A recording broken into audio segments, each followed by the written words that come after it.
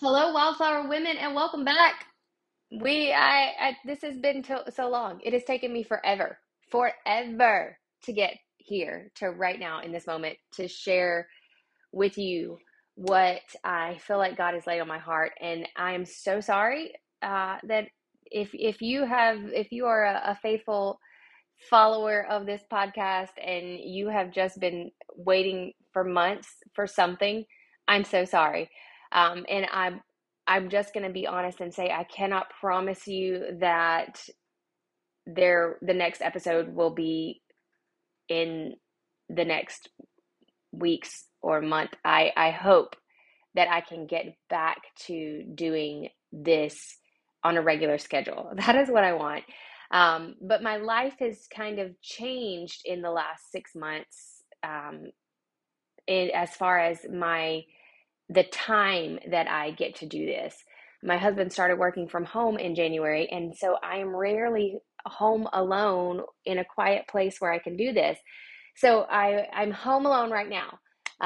And I feel like I have something to share with you that just I felt like was a revelation from God last Sunday, and I just wanted to share it with you. I don't know how long this episode's going to be. Probably not very long, but I just want to get this to you. A few weeks ago, or not last week, but the week before in church, the pastor he read this verse, and I don't know what his point was. I don't know what he was saying, because as he read the verse, I kind of went into this place of listening, because I felt like God was speaking to me in answering some questions that I've probably had my entire life, dealing as far as it you know deals with this verse. And I like I said, I have no idea I don't know what his point was, but I got the point. And I wanted to share it with you. The verse, or the passage I want to read is um, in Luke chapter 7, and it's the story of the sinful woman anointing the feet of Jesus. And I'm going to read a little passage, and then I'll pull out what I want to talk about. But in verse 36, it says, "Now one of the Pharisees invited Jesus to have dinner with him. So he went to the Pharisee's house and reclined at the table. When a woman who had lived a sinful life in that town learned that Jesus was eating at the Pharisee's house, she brought an alabaster box of perfume. And as she stood behind him at his feet, weeping, she began to wet his feet with her tears. Then she wiped them with her hair and kissed them and poured the perfume on them. When the Pharisees who had invited him saw this, he said to himself, 'If this man were a prophet, he would know who is touching him and what kind of woman she is, that she is a sinner.' Jesus answered him, saying, 'Simon, I have something to tell you.' 'Tell me, teacher,' he said. 2 men owed money to a certain moneylender. One owed him 500 denarii and the other 50. Neither of them had the money to pay him back, so he canceled the debts of both. Now, which of them will love him more?' Simon replied, 'I suppose the one who had the bigger debt canceled.' 'And you have judged correctly,' Jesus said. Then he turned toward the woman and said to Simon, 'Do you see this woman? I came into your house. You did not give me any water for my feet, but she wet my feet with her tears and wiped them with her hair. You did not give me a kiss, but this woman from the time I entered has not stopped kissing my feet. You did not put oil on my head, but she has poured perfume on my feet. Therefore I tell you, her many sins have been forgiven, for she loved much. But he who has been forgiven little loves little.' Then Jesus said to her, 'Your sins are forgiven.' The other guests began to say among themselves, 'Who is he? Who is this who even forgives sins?' And Jesus said to the woman, 'Your faith has saved you. Go in peace.'" So I wanna focus in on the part of this that says, in verse 47, it says, "Therefore I tell you, her many sins have been forgiven, for she loved much. But he who has been forgiven little loves little." And there's another version of this story, and it says something like, "For he who has been forgiven much loves much." And this is what I want to focus on: forgiven much equals loves much. Um, when I was younger, I would read this. We always had, missionaries, and we had the drug rehabilitation, the drug rehab, women's home that was in our town. They always came to our church, and they would get up and tell their testimonies, and the missionaries would tell their stories of insane miracles of God. And I always felt like I wanted a, I felt like I needed a story. Like I felt like I didn't have much to give because I didn't have a story. And they oftentimes would use this verse about he who has been forgiven much loves much, and they would just talk about how much they were so thankful for God, for God's mercy and his grace, because they had been forgiven so much.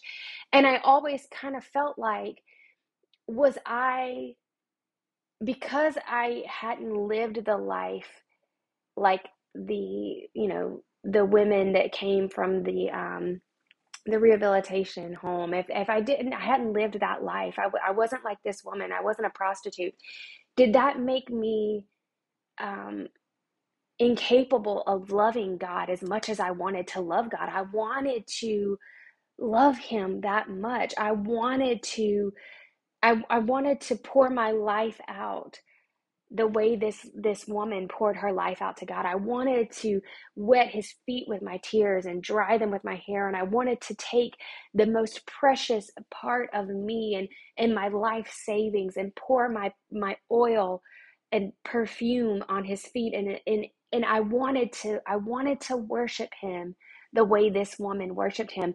But this verse, the way it said that you're because he who is forgiven much loves much, and he who is forgiven little loves little, I felt like, I wondered, did that mean that I was incapable of loving God that much? Was it just not, did I not have the ability to love him as much as I wanted to love him? And it bothered me all of my life. I mean, I'm 38 years old, so all the way up until 2 weeks ago, I I wondered, uh, I want to love him more. I didn't want, I didn't want to go out and sin and do something really bad, because that wouldn't please God. But I felt like, the way that I understood it and the way that it was presented was that I didn't have the ability, because I had not been forgiven as the way that these people had been forgiven.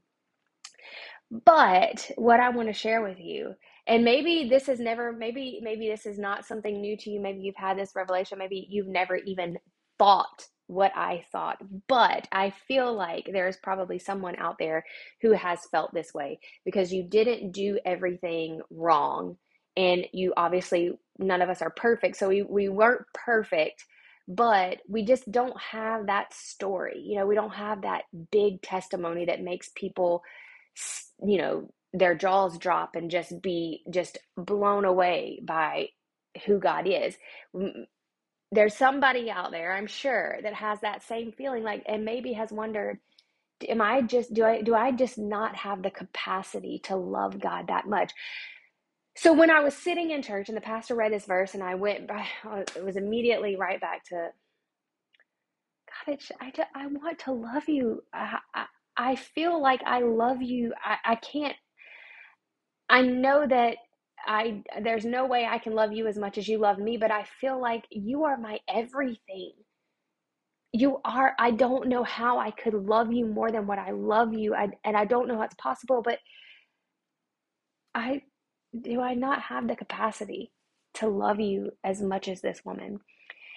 And all of a sudden, out of nowhere, I've never ever had this thought. I feel like it was absolutely the Holy Spirit that said, the love that she has for him, that the Pharisees don't understand. The depth of her love equals the depth of her gratitude for the forgiveness that she has. because every single one of us is in need of a Savior. All sins are equal. There is no sin that is bigger. I know that we kind of look at certain things as a bigger sin, but the truth of it is, if you think that murder is a big sin, the reality is being rude to the cashier because she rang up something that she wasn't supposed to, or the coupon didn't work, or being rude to the server because she messed up your order. They're all sin. It's all equal, and we were all in. There is absolutely no person on earth that was not in need of the salvation that Jesus brought us. So all of us have been forgiven much. All of us have been forgiven much, but the difference here, the difference between the Pharisee and this sinful woman, was her level and the depth of her gratitude for what had been forgiven. Because the Pharisees lived by the law and did not think that they were in that much need. They didn't think that there was that much to forgive because they had lived by the law. But this sinful woman, though her sins were great, she knew that Jesus could forgive her. She knew that his love and his mercy and his grace could wash it all away. And because she knew how desperate she was for a Savior, the gratitude for the forgiveness that she received through him is what took her love to a deeper level. It took her from loving little to loving much. And the Pharisees thought that they didn't understand this kind of love. They didn't understand pouring out this costly perfume. They didn't understand washing his feet with their tears. They didn't understand wiping them with their hair. They didn't understand that because they didn't have gratitude. They thought they had only been forgiven a little, and therefore they only loved little. And when I realized that, when that moment hit me, standing there, like I said, I have no idea what the preacher's point was, but I knew that in that moment, God was showing me that I'm not less than because I don't have the testimony that like someone else. That I don't love him less because I didn't do those big sins. That my love for him is equal to the depth of my gratitude for the forgiveness that he gave me. And that every single day, when I reach out and take hold of his mercy and his grace, and I am thankful for it, every single moment of my life when I am aware that without him I am nothing, that without him there is no hope, every single time I bring myself to a place of worshiping him, I'm loving him on the same level that this sinful woman did. And so I wanted to share that with you. I wanted to get that out. I wanted to make it known what I feel like the Holy Spirit spoke to me. Because like I said, you may have never ever thought of it. You may have never had a question. You just knew I love God because he forgave me, and that's the end of the story. But if someone out there has lived thinking, I don't really have a testimony, what do I have to give? I don't have I don't have a testimony like that. No, sister, that you do. That the depth of your love and the level of your love for him is not determined by measurable sins, how big it is or how small it is, but your love for him is equal to the depth of your gratitude, because all we like sheep have gone astray. Every single one of us needs a Savior. And I mean, I always enjoy the moments when I just relish in the way that God loves me. But when I stop and think about how much I love him, I love him. I love him so much because he first loved me. And I just want to pour my love on him. I just want to pour my love on him. So if you feel like you've been in a place where you just didn't think you were enough, or that you just hadn't, you just weren't, you never did anything bad enough to be capable and to have the capacity to love him like this sinful woman, know that you absolutely do. That the depth of your love for him is not measured against how bad your sins were or how many they were, but in how much you know and how aware you are of your need for forgiveness and how deep your gratitude for that forgiveness goes. And if you feel like you need to love him more, you want to love him more, start thanking him, start getting grateful, start getting thankful for the love, for the mercy and the forgiveness that he's given you. If you want to love him more, start worshiping. Start worshiping, start pouring your love on him. Start thinking back and thinking to all of the days that you just needed a savior. You just needed him. None of us are perfect. And that was the issue with the Pharisees, was they thought that the law saved them. They thought if they hadn't broken the law, then they didn't need a savior as much as this sinful woman. But the truth is, we all need it on the same level. We all need the exact same savior. There is no way around it. There's no more saving that needs to be done, because we are all sinners.